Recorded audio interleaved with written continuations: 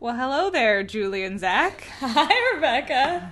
Hi, Rebecca. Hi. This is a little introduction. There's no theme music playing today because this is a slightly unusual episode. Shannon is on sabbatical, and so I thought I'd bring in my two specialist people. Yes, my most special people, Julie and Zach, my sister, and her fiance, aka my new brother. Aww. There's going to be a lot of aww this episode. But also the podcast's number one fan, Zach Clifton. Yeah, it's official. Yeah. I received her certificate and everything. Yeah. And see, Zach had the great suggestion before we started recording that we should have a little intro to the podcast, to a little primer every time we start that says what we do. And basically this is like a pop culture feminism podcast where we just dissect pop culture through our lens. And I have been bugging you guys for months to watch a show called The OA, and you finished it, and I'm so excited that we get to talk about it today. Yes, and we've been dying to talk to you about it since we finished it a few weeks ago, and now I feel like I've bottled up all my feelings, pushed them deep down inside, and now I can't find them again. Yeah. So we'll see how this goes. We had a whole Great. we had a whole pre-briefing, Pre-briefing. Yes. like a pre-podcast brief last night where we just both sat on our phones next to each other looking online for like different articles about the OA, trying to Great. remind ourselves everything that happened, all the theories around it, and everything. Because once we started watching the show, it was the week before you went to Atlanta, I think. It was either Atlanta or Vermont. Yeah. And you're just like, every night you got home, and you're like, Zach, is the OA ready? Like, we need to watch this. We need to finish before I leave so we can discuss with Rebecca. So, But I love We're that here. our pre-discussion about it involved us thinking that we were going to discuss things together and then literally deciding we couldn't talk to each other at all because we wanted to have different opinions about it. yeah. Wow. So we just sat next to each other and looked up what we wanted to. Yeah. Anyway, so, great. before diving to... Before diving too I was much going to say we should tell people what the show is. Yes. We should tell people what the show is, and then I just want to know both of your initial thoughts. Like, did you like it? Did you love it? Did you like, or did you hate it? Which I don't think any of us hated it, but... I don't know, Zach. We'll find out. You didn't talk to me last night. We'll find out. It's all a big mystery. So The OA is a show that came out on Netflix mid-December of last year, and I think I watched it right after it came out. I think it was December that I watched it, and it's a show. I'm trying to do a short summary of the premise. It's like a girl who's gone missing for 7 years reappears. Yeah. And yeah. she regained... And she was blind before, Yeah. and now she can see. Yes. Amazing. Dun, dun, dun. Grace. Yes. Yeah, and it takes place in suburban like Michigan, and it's it's like about her and a group of like teenagers and a teacher, and them all sort of coming together from these disparate backgrounds to listen to her tell the story of her being gone for those 7 years and what happened. Just basically her life. Each episode is a chapter of her life and her time held in captivity. Question mark? Yeah. Yeah. Okay, so when I first saw this show, I had almost no like preparation going into it. I just was like captivated by it, so I kept watching and I kept wanting to hear the rest of the story. And at the end, I finished it and I was so pissed off. I was so angry when I first watched it because I was like, what?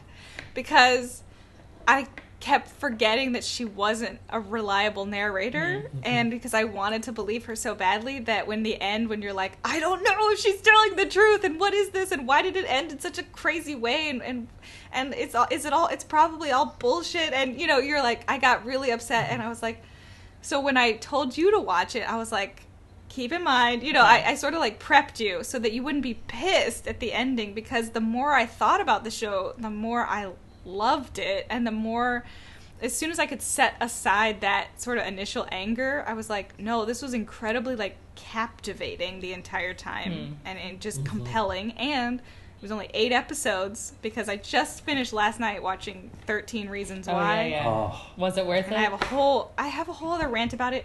I don't know. I think part of it is I wanted to edit it so badly because I think so much of it is so urgent and so needed and so true and real and important, and so much of it was so You were gratuitous and triggering and horrific. Wow. Yeah, I only watched. So you were like, I'm on girl, the you only second need 8 episode of that, I episodes. think. Yeah, but Mm. I want to. That's only 8 episodes. It's not 13. No, it's 13. Oh, But she's saying Yeah, that one's she only 13, which needed is 8 why reasons why, not 13 yeah. reasons I why. cut that down. Well, it's just some of them could have been combined with others or something. And some of them, it was one thing was like, one episode would be something as horrible as a sexual assault, and it's like, yes, that is obviously like reason. And then another full episode would be about, someone like not leaving a note for her or something. When she was getting nice notes before it, or maybe it was a little bit more than that, but it was like it was really hard to be like, okay, well, that was the episode where this all changed for her. It was like, well, that wasn't that bad. Yeah. Compared to the other 4 things or whatever Yeah. those were that bad. Ooh. But Anyways, that's that's next It's a different week's show. episode. Okay, but the Yes. OA. So I think, I think it definitely. I definitely viewed it after you prepped me, and I think I had a different reaction at the end than you did for sure. In terms of initial reaction, I think your prepping probably helped, but I'm also wondering if I would have had. If I would have still had a fairly similar reaction, even if I didn't have that prep, because I'm reading a book by Milan Kundera, my favorite author right now, and all of his books remind me very much of like the narrative style of the OA, of you have basically this story that's like real and yet not real, and uses people that like famous people that have existed in real life that you have literary connections to, but also people that are completely made up for the book, and it's like fantasy and reality at the same time, and you're just so on board with the narrative of it that no matter what happens, and it's never a satisfying ending, it's just basically like a treatise on life, and the novel is always used as a way to explore like basic themes of human existence, and then at the end it doesn't necessarily always arrive at a conclusion, and all of his books are like that, and I find them the most amazing books that I've ever read. And so I feel like I'm kind of in that world right now, and watching the OA definitely fit into that world. It was very, I felt very, I wouldn't say satisfied at the end, but I felt like it was a good ending. I didn't feel mad, but I don't know how you felt, Zach. I thought it was I love the word you used, captivating, because it was a very, very captivating show, especially like from the first episode onwards, where it like goes through an entire like 45 minutes, and then the title screen pops up when she's talking about her childhood in Russia, and I was just like, oh my god, that was like the most amazing like storytelling of like an initial story, like setting up and everything. And I thought it, is very good. There's a lot of it I think is a little too much, like the amount of symbolism they try to use, and even the most minute things. I appreciate it, but and then I don't know, it felt a little too religious-y to me, but I'm not sure where they're going to go with that. I know there's a second season has been approved, so I'm going to be interested to see if they go more into that or keep it more mystical instead of religious. You're saying it felt religious because of like Khotun, the character in the afterlife, or because of how she was conducting everything in the regular story itself? Not necessary. I don't know. Maybe it's just the term angel and the use of the terminology and the symbolism with angels. But then again, I don't know. That might just be my own personal opinions and views on using religious terms to, classic Christianity terminology to describe normal. I guess it's not normal things, obviously, but something that could have been kept much more like sci-fi and mystical. But that's neither here or there. I was very captivated by it. It ended. It was a very powerful ending. But I don't know. I'm still just kind of so-so on it, I think. Like, it was very captivating. I think it's very much a worthwhile series to watch, because when you're in it, you're definitely in it. It's very powerful. Yeah. And that's what I really like in TV shows. I don't think I'd ever go back and watch it again, the first season over again. Maybe depending on how long, if it gets renewed a bunch and I want to refamiliarize myself. But I think it was very experiential, kind of, from episode to episode, which is something you don't get in a lot of TV shows. So it was a very exciting process. But now that it's over, I'm not looking at it like, I need to watch those episodes again. Those episodes were so great. I think more or less the experience overall during the initial time, that the first look at it was what was amazing in the first experience. Yeah, it's like this mystery that's unfolding very organically and very in such a compelling way, versus, I hate to keep bringing it back to 13 Reasons Why, but since I just finished it, I just think it could learn a lot from the OA into how to structure an unfolding mystery, which is the whole... It's a very similar premise, actually, where it's like 13 Reasons Why you're working backwards from a girl who's committed suicide, and she's telling the story of what led up to it, and it's intersecting between the present and the past. And so it should be, in theory, equally compelling, this unfolding of the story, but instead, in 13 Reasons Why, they spent so much time with other characters telling you what you don't, like, that there's a bunch you don't know, and just wait till you find out what you don't know. And then nothing lives up to it. Like, when they're like, the worst is yet to come, and then it comes to that guy's tape, and you're like, oh, it wasn't that bad, actually. So it's like, so it was almost like they were really misleading you, really trying to shove this mystery aspect of it down your throat, when that wasn't the interesting part. We just wanted to watch it unfold. You didn't have to constantly tell us there's a mystery unfolding. Yeah. Right. Well, and to go back to your recent episode about puzzle shows on television, I feel like this perfectly fits into that category of everything you're talking about, but it really solves a lot of those problems that you have with a lot of other puzzle shows that I totally agree with. And I think that this show did a great job of not getting so caught up in the actual mystery of it that they lost character development along the way. I feel like that it was the opposite.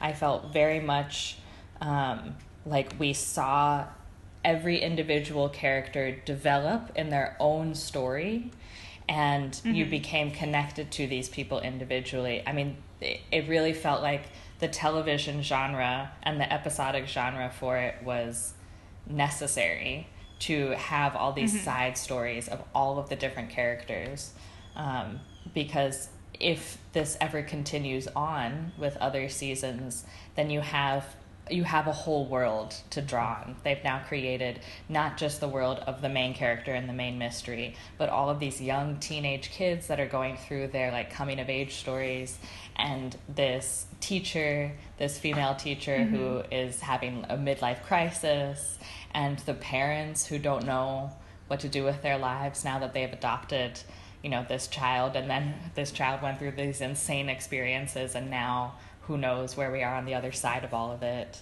and what is their role as parents at this point, and it's just, there's a lot of interesting questions that they brought up, and I feel like it was fleshed out really well over the whole season of that show.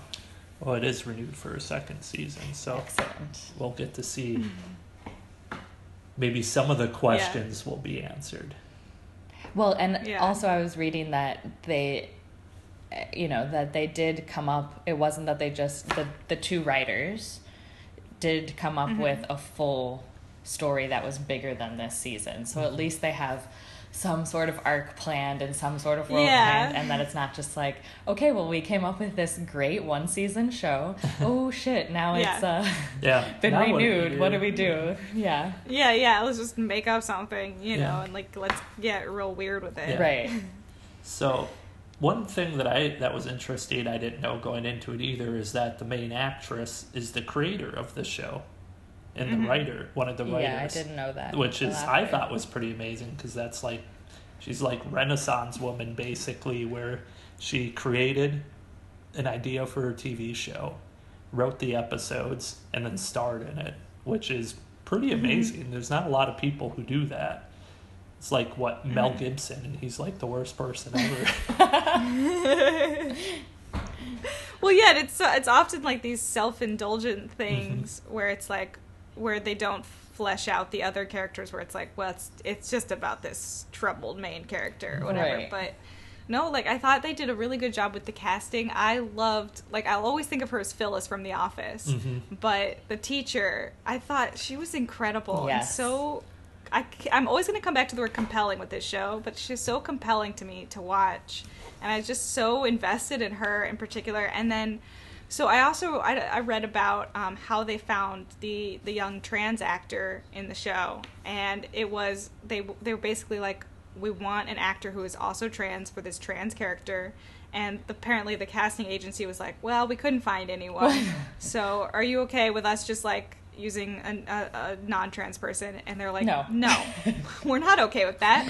And so they said, figure it out, find someone. And so they went to all these like forums online, these trans communities and stuff that weren't necessarily acting communities, and then they found someone, and he was amazing. Yeah.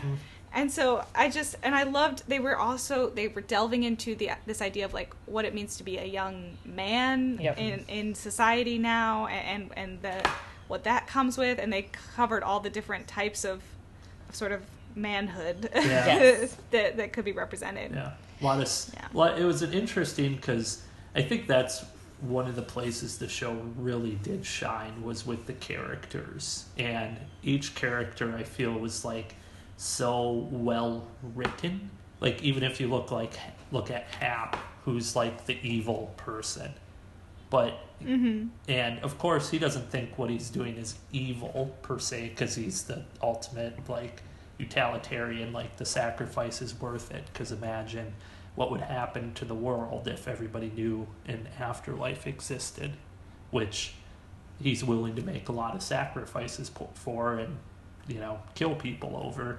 But he also feels bad about it too, because he literally talks about how, you know, he wants these people to be, you know, partners with him, and not, you know, just purely experienced lab rats, unlike the other doctor in the show who looks at his, you know, the people as lab rats. Yeah.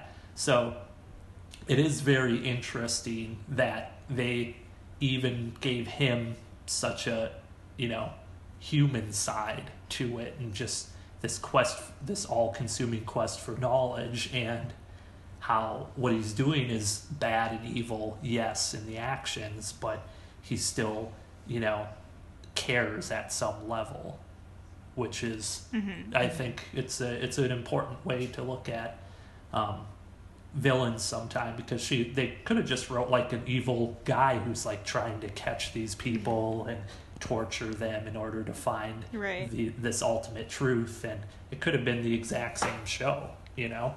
But I think it's the reason why I got so deep into her story that I forgot that it might not be entirely true. You know, because there were so many different layers to the people, it felt very like, I'm so invested, I'm so on board. And by the end of it, when they're bringing people almost back from the dead, essentially, you know, with movements, which you're totally on board by then. You're like, yeah, makes a lot of sense. You know, we've gotten this far, like, well, this is all possible. Right. And then when you step back from the show, you're like, okay, maybe, like, we can't, like, there should be ways to find information on these people. The doctor that died, that Hap killed, you know, that Hap should be somewhere, you know, but it's like, and so Okay. You're constantly questioning, but only at the end because you got so into it. I know. Well, You know? okay, can we talk about liminal space then, now that we're talking about? Like, Yeah. what is real and what is not real?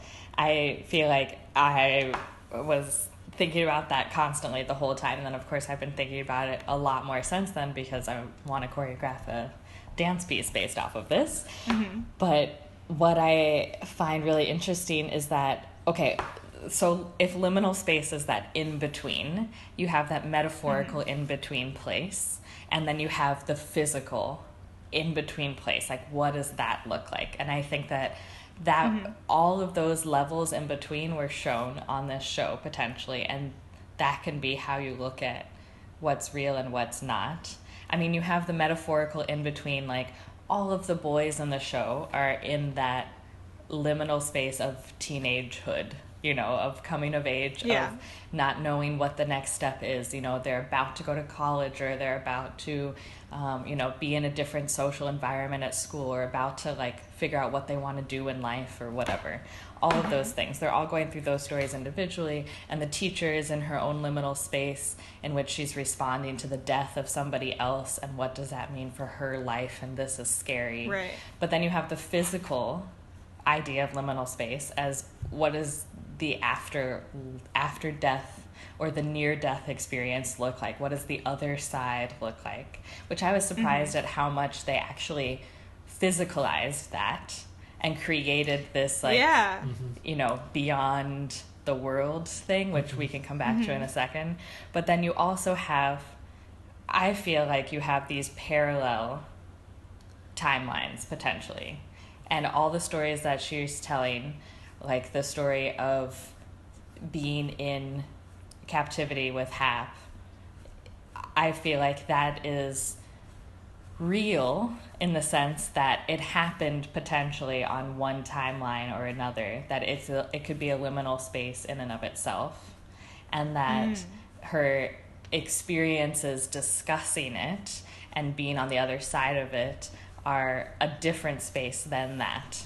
Right, I but we don't really know even how to describe it. Yeah, we don't even know if that actually happened though, and if it's just a story she told and she made up the Right. characters and everything to. But we know that something did happen. Yeah. She Right. has the physical scars to show that something happened to her for those 7 years, and you don't know if this story is her way of coping with it, her way of making sense of what happened to her, and if it was much Right. less metaphysical than that, But and she made it metaphysical to, like, get through it. If you remember early when she sleepwalked as a kid, that's why they hid all the knives, right? Because she grabbed a knife and almost cut herself with it. So, you know, there could have been the possibility that now as an adult she was cutting herself during her sleep or something like that.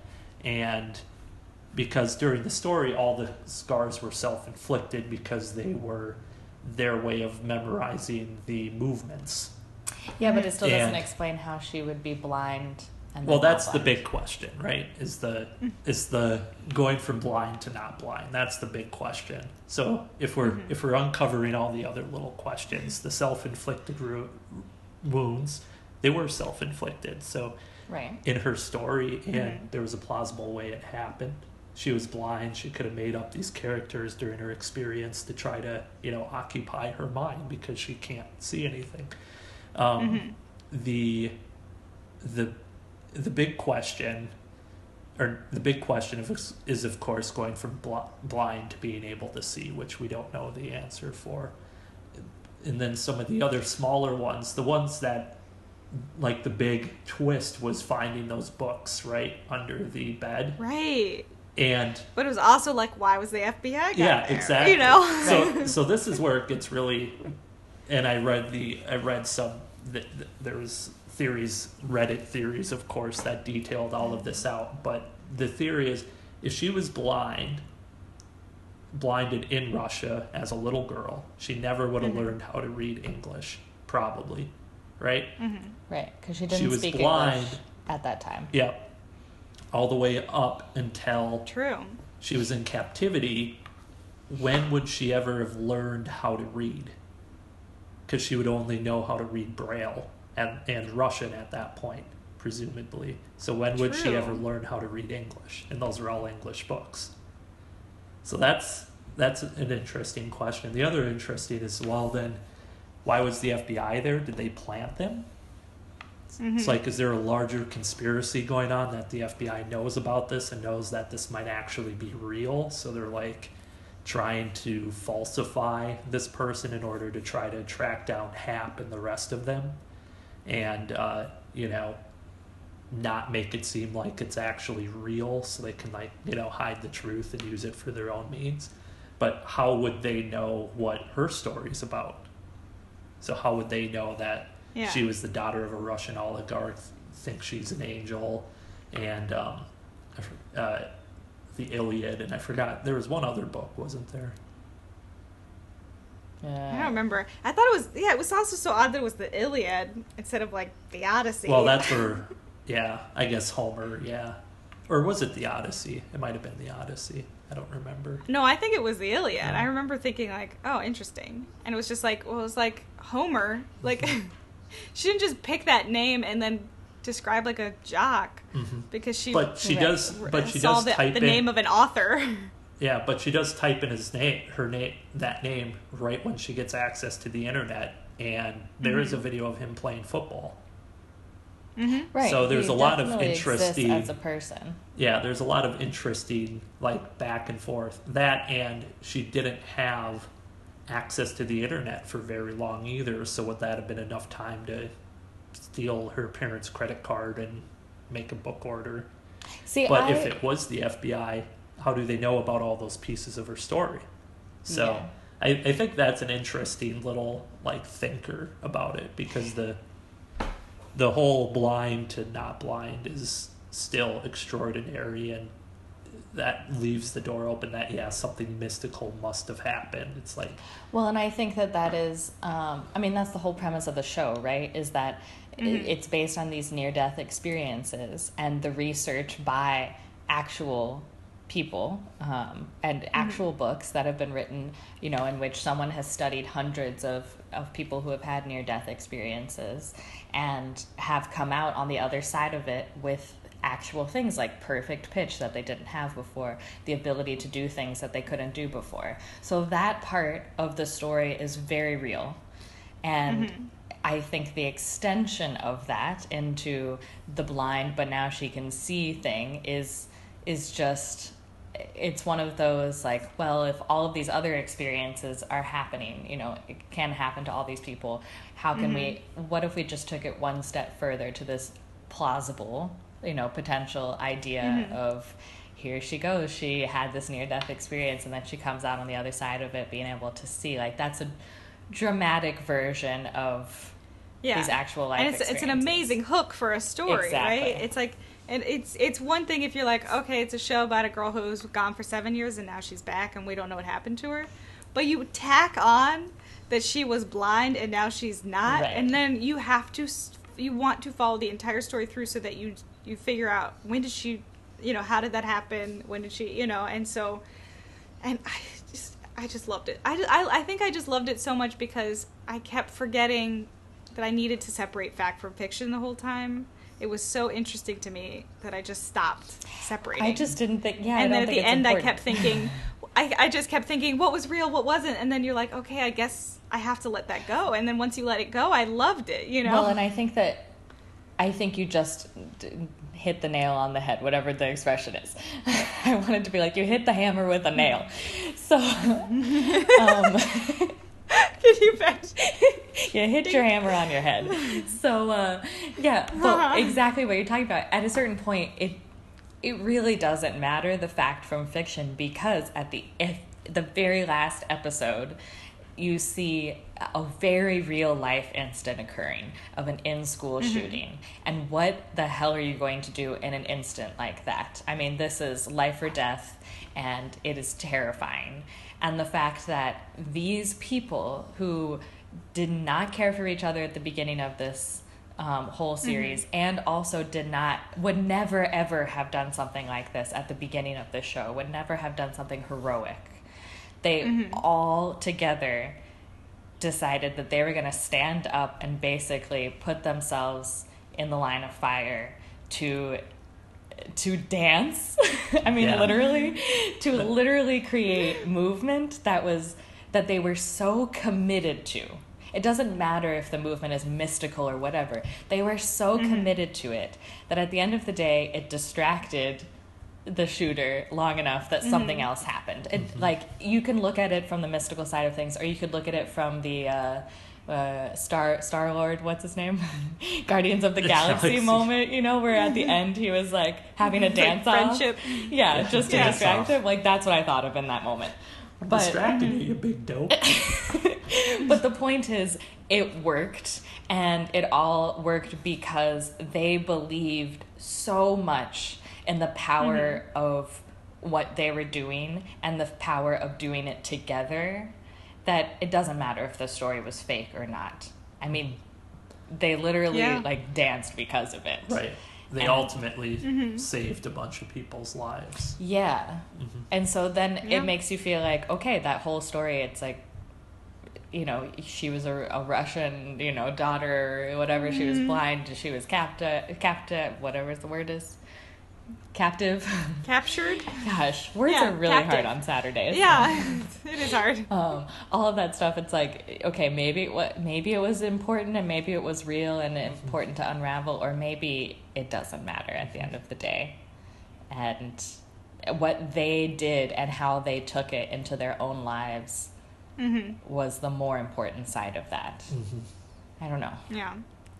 Yeah, I think that is, you know, a very important takeaway for looking at it as if it was all fake, then what's the point? Is that she created a story that was so impactful that it connected these 4 other individuals who had nothing else in common other than a couple of them did drugs together or something like that. But really were not friends or had no connections to where now they all stood up together and saved a bunch of people's lives. And I really like the, I mean, it was addressed in the first couple episodes, that dynamic of an older mentee an older mentor and a younger mentee. And the potential, you know, like they touched on the sexual dynamic of the fact that she was a woman, and then they've got these young boys, and how this can be negative. And I feel like all too often in life is that relationship, man to, you know, like girl or vice versa, is just viewed as this negative thing. And then you have these kids that don't have, like, I would say, solid, positive relationships with an older adult in their life, and they don't have that mentorship. And I don't know if you remember that photography exhibit that we saw at Next Stage in Putney. Oh yeah, of course. Of the kids who were asked to pick their older adult mentor in the community, the person that they really saw as their mentor in this like positive non-sexual relationship. And then they did a story on each of them. You know, they did a photo shoot with the 2 of them together, and then they had each one write why this child is important to them in their lives and why this adult is important to them in their lives. And it was beautiful and incredible to see how important these positive community relationships can be that are non-familial and non-sexual at the same time. And so I thought it was great to see that in a show portrayed as, yes, there's a way in which, you know, this complete stranger of a woman can actually unite all of these, you know, young boys that are lost, as well as another, you know, female teacher who is in a completely different part in her life. But it was just, I thought it was a really interesting dynamic, and I think we need more of those positive adult to child representations on screen. Yeah.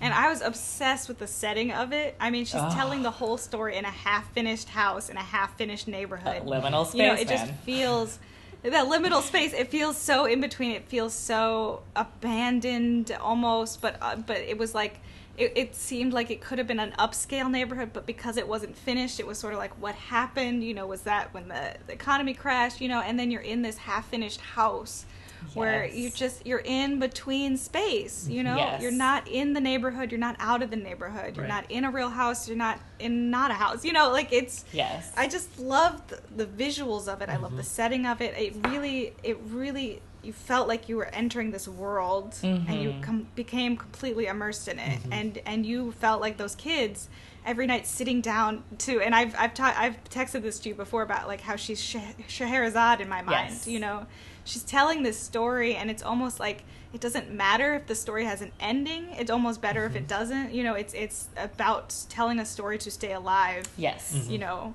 and I love that kind of storytelling. And she instilled a sense of ritual in all of these people's lives. I mean, you saw what their home lives were like.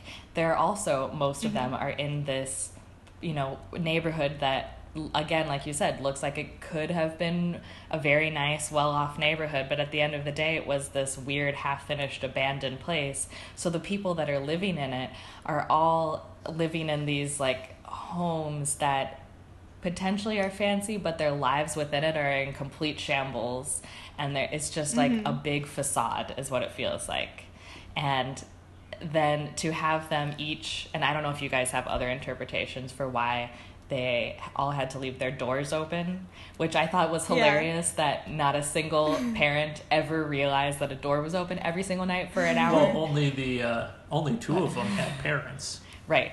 Yeah, really. But it was like, this was yeah. literally like a dramatic, I don't know, in my mind, a dramatic physical manifestation of be open to new experiences and be able to do this night after night, you know, of having and you're this also ritual. in this neighborhood where if this was like a busy neighborhood where there's a lot going on, you would be like, I'm not going to leave my door open. That's Right. insane. I'm just asking to be robbed. But like, Nobody nobody's questioned around.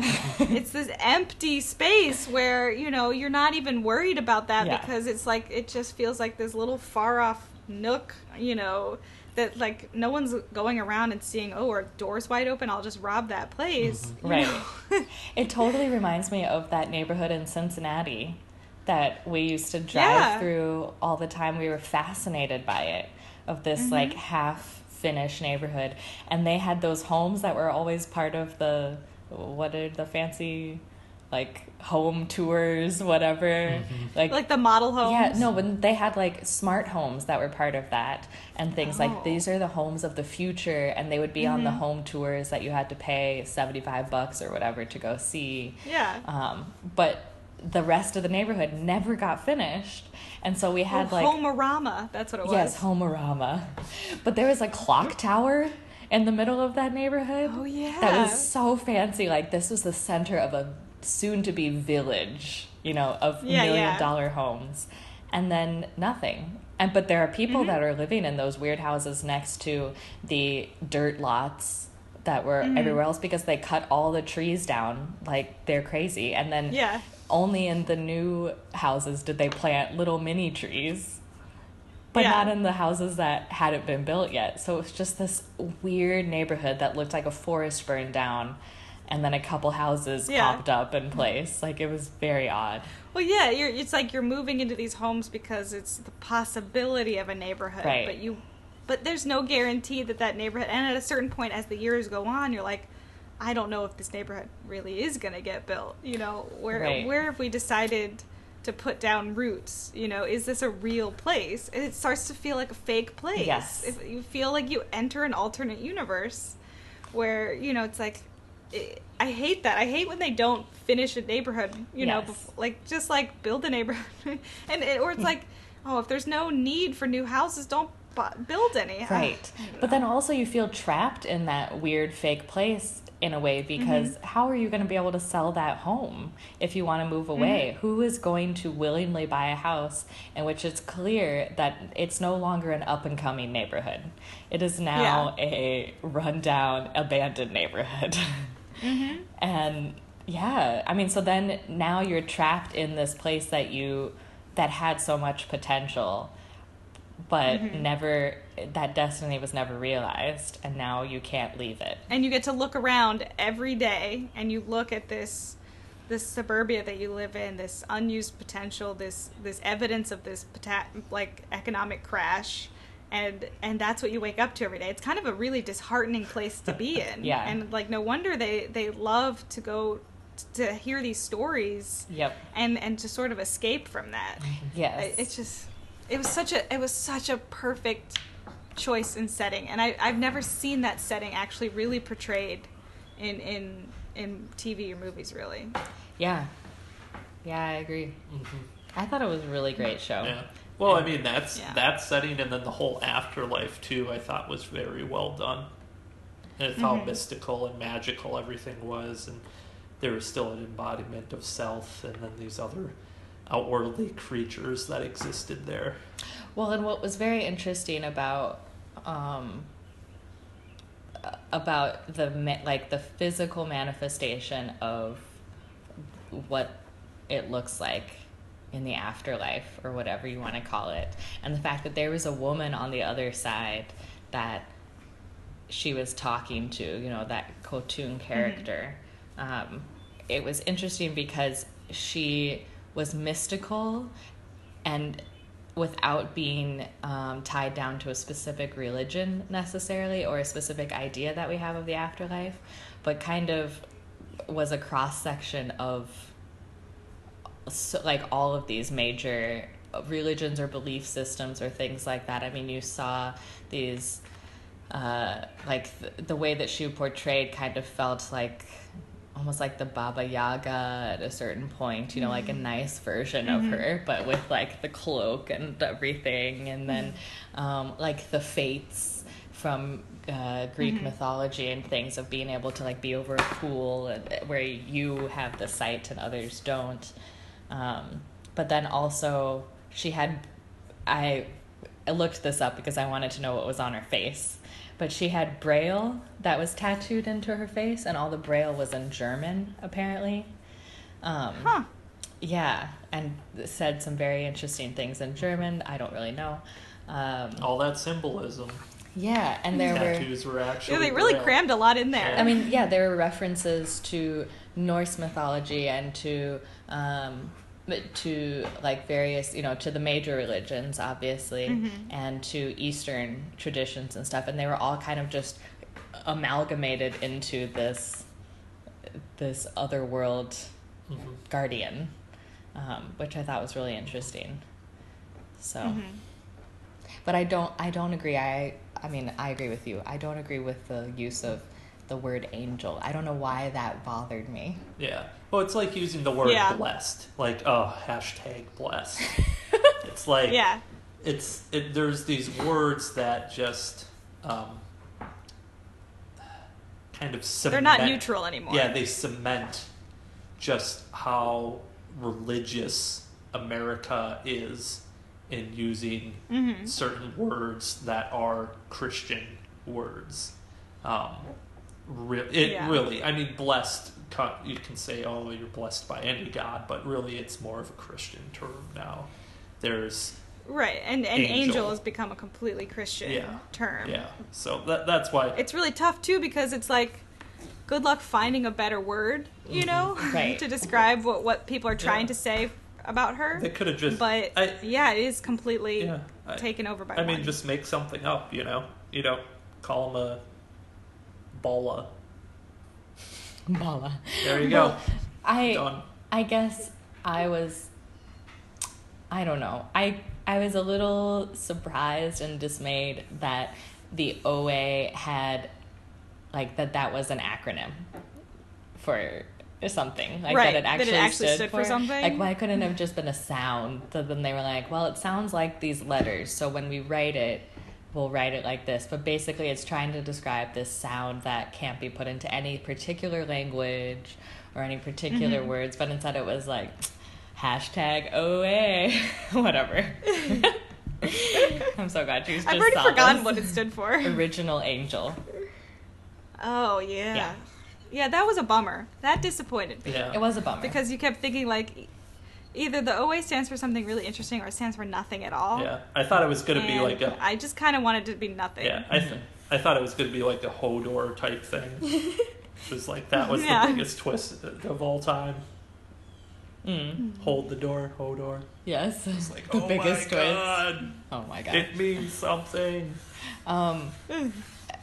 Did you have a thought about, okay, I think this is probably my last thing, and then I realized we've been talking for a long time. Yeah. But, okay, so the location of the cabin in which Hap was holding them, I feel like that really bugged me, that I could never place it in a particular place. That they never found it, that But they never that's the found any point. evidence He of was it. talking about how there's over 500,000 places in the U.S. that would fit that description. I know, which is weird because when she came to the edge of that canyon or whatever was happening, it was like, This is a mine, yeah. that could have been, I mean, that was huge and it looked so specific to me. It looked like, oh, now we're finally grounding this in a specific place. But no. And the fact that there was a park ranger, I think that's where I have the biggest question, is if there were no other humans involved, then this place would feel less grounded in like the current time or in the real world or whatever. It would feel definitely like a complete liminal space. But the fact that there was an actual park ranger that was coming to visit in and out of a real world, it just it bothered me that I could never figure out where the real world was. Yeah. Right, and then the scene with Hap and the other scientists where it's like none of the kids are there. Yeah. You know, none of the captees or whatever are there. And so it's like, okay, who's telling that story? And is that a story? Right. You know, I think I spent so much time trying to, and you're like the kids too, as the story's unfolding, they're Googling, you know, like looking up Homer and stuff like that, and you want to do the same thing. Right. You want to constantly be like, I need to solve this mystery. Yeah. Right. You know, it needs to have a conclusion where we tell the police and then they go storm in and they save those people. But then you keep thinking, are there people that need to be saved? I don't know. You know? Right. Well, yeah. My biggest problem was nothing like that. Was the fact that he had video recording and surveillance of them, but no audio recording. So he had no idea what they were talking about the entire time. Now, it's like, that was this, like, of course he's going to have, like, microphones planted around there so he could hear what they're saying. Why wouldn't he? Yeah. Because it wasn't soundproof, because they were banging it on the glass when the park ranger first came in. And he's like, oh, what was all that racket? Right. And then he had to turn up the death metal music to cover it. So, like, obviously, why wouldn't he have, like, and he's obsessed with sound because that's how he tells who's had the experience by the traits they gain and listening for where they travel when they have their out-of-body experience, because he hears, like, the rings of Saturn or something like that. So Yeah. yeah. Oh, okay. Fill we can those talk about this forever. Yeah, fill those plot holes. Come on, away. Come on. Right, No, but I it enjoy also it. it provides where you just are constantly thinking about it. You're constantly asking all these questions. You want to solve it. You want to fit everything in a nice, neat box. And it's like, I felt like a very unique and rare show. Would you say where it you're was constantly thinking engaging? about it. It was very engaging and very compelling. But I think that it sets a high bar for me, because that's what I want regularly out of shows. I mean, that's what I want out of books now. I'm really like, I find that I'm getting pickier and pickier with the novels that I read, because I want things that are challenging like that to me. Well, and that's exactly what I wanted out of 13 Reasons Why. I wanted, because there's so many similarities, you know, except if you take out the metaphysical questions and the what's real and what's not, although there is some of that, they're constantly, like, the kids are constantly saying, oh, she's lying on the tapes. And so you're like, oh, well, what's true? And then, of course, at the end, it's like, oh, it's all true. Oh. Okay. I might just need to talk to you after this podcast so you can tell me what happened, so I don't have to watch the rest of that show. Honestly, I got like 4 or 5 episodes in, and I was like, should I just Google this? Like, I don't know. Yeah. It's like, because and also there wasn't that many, I don't know, like, big twists or surprises that I don't know. Did I think I need someone else to watch it just so I can talk to them about it. Okay. What was there, back to OA, was there anything else you wanted to cover Yes. before we wrap this up, or think so. I definitely need to look up these quotes that I meant to do before this podcast, but I just remember there are so many moments in it that I was like, well, that is a brilliant order of words, and I need to write that down, and then I didn't. Yeah. And now I want to look up these quotes because there are some really good ones. Yeah. Very quotable. That's all. Shall we get into recommendations then? Yes. Okay. You guys go first because I realize that I don't know what I'm going to say. Yeah, I don't. I mean, Mystery Science Theater is back on, so I'd recommend that because that was one of my favorite shows from my childhood. Watching that on Comedy Central, and then I think Sci-Fi picked it up after Comedy Central. So it was it's a very fun show. It's very much my style of comedy, and kind of created was a heavy influence into the hate watch culture that we exist in now, where you just watch something so you can make fun of it with your friends. #Bachelor. So, or how did this get made? Or how did this get made? All that stuff that exists now. So, I'd give that a shot. It's definitely written for a particular audience of fans of the old show, and it's on Netflix. And it's on Netflix, but it's funny. Julie even laughed a couple times I saw it, so. Well, that was one of the shows that you introduced me to when I was still pretty new here, and that is an extremely Minnesotan show, at least the original version of it. I mean, it was filmed in Eden Prairie, and all of the characters just have accents and very specific jokes to this area, and that was a lot for me when I had first moved here. But I think the show is like more general now. They have references to the Minnesotan Midwestern thing, but like for instance, the woman who is the main character from Dr. Horrible, Felicia Day. Yes, so she's on there doing every so often little singing moments and things, and yeah, it's just like it has potential. Watch it. Do your own recommendation, please, Julie. Okay. Sorry. You're not very good at selling mine. I'm sorry. I'm not very sold on it. Okay, my recommendation is, because I don't think you've said this out loud, even though I know that you watch and love this show too, is the second season of Chewing Gum on Netflix. Oh, I haven't watched it yet. Oh, okay. Well, first of all, I don't know why that show is so funny to me, but I have so many good laugh out loud moments, but there's also moments in which, because their accents are so strong, they're, from like the projects of London, and you've got this very quirky group of people. So there are definitely moments in which they'll say a sentence and I have no idea what is happening. But for the most part, it is an excellent season. I think that it goes through a great arc of different stories. Each one seems more ridiculous than the last, but it's all totally believable. The adventures of this like unfortunate girl basically in inner city London. But then it ends with possibly the most beautiful portrayal of friendship I think I've ever seen, honestly. Like, it was a very simple moment of things, and I wasn't expecting the show to take such a serious or sentimental turn. I mean, of course, it still had the comedy and lightheartedness, but the last episode just was absolutely beautiful, and I don't want to give it away, but it's worth it. The whole season is worth it. I think it's just a very positive look at friendship. So great. Well, now that you recommended that, it reminded me of something else so good, because I kind of had nothing. And I believe I did recommend this to you, and honestly, you might have already watched it, but I haven't said it on the podcast. So it's called Crazy Head.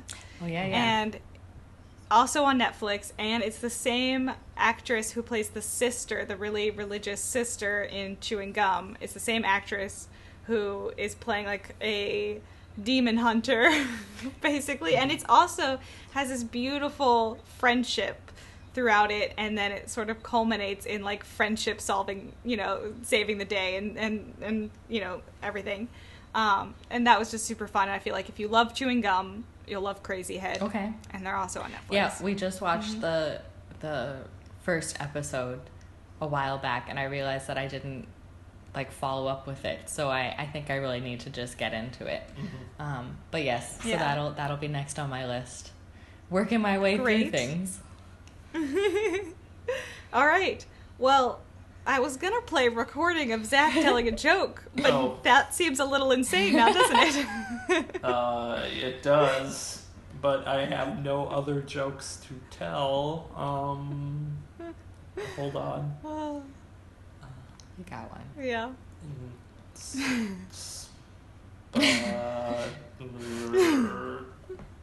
I'm just gonna make funny sounds for the Okay. next 5 seconds, Yeah. and then you can cut. Okay. This is my brain gears spinning really fast. I can and just cut this. burning. I'll just cut this bit out. No, you won't. You'll leave it. Please No, cut it's the it end of the out. episode. It's easy enough to just Okay. chop that out. Okay. I was trying to. I'll think, just watch, I was trying to think of a Champagne. business idea where I use small birds to burgle houses. Nope. Nope. Birdle. Burgle. Birdle houses. Do you know what kind of? Is that what you guys are watching out the window? It- Is that what yeah. you keep looking at out Yes, the window? Yeah. there's a lot The of birds. stuff happening. There's The- a little bunny that was hopping around. Can I finish my joke?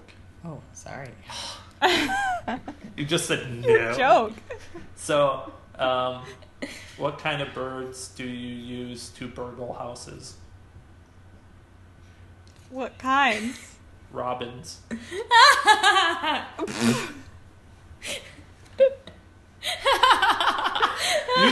You told me to stop and it wouldn't be funny, and look at your face, Julie.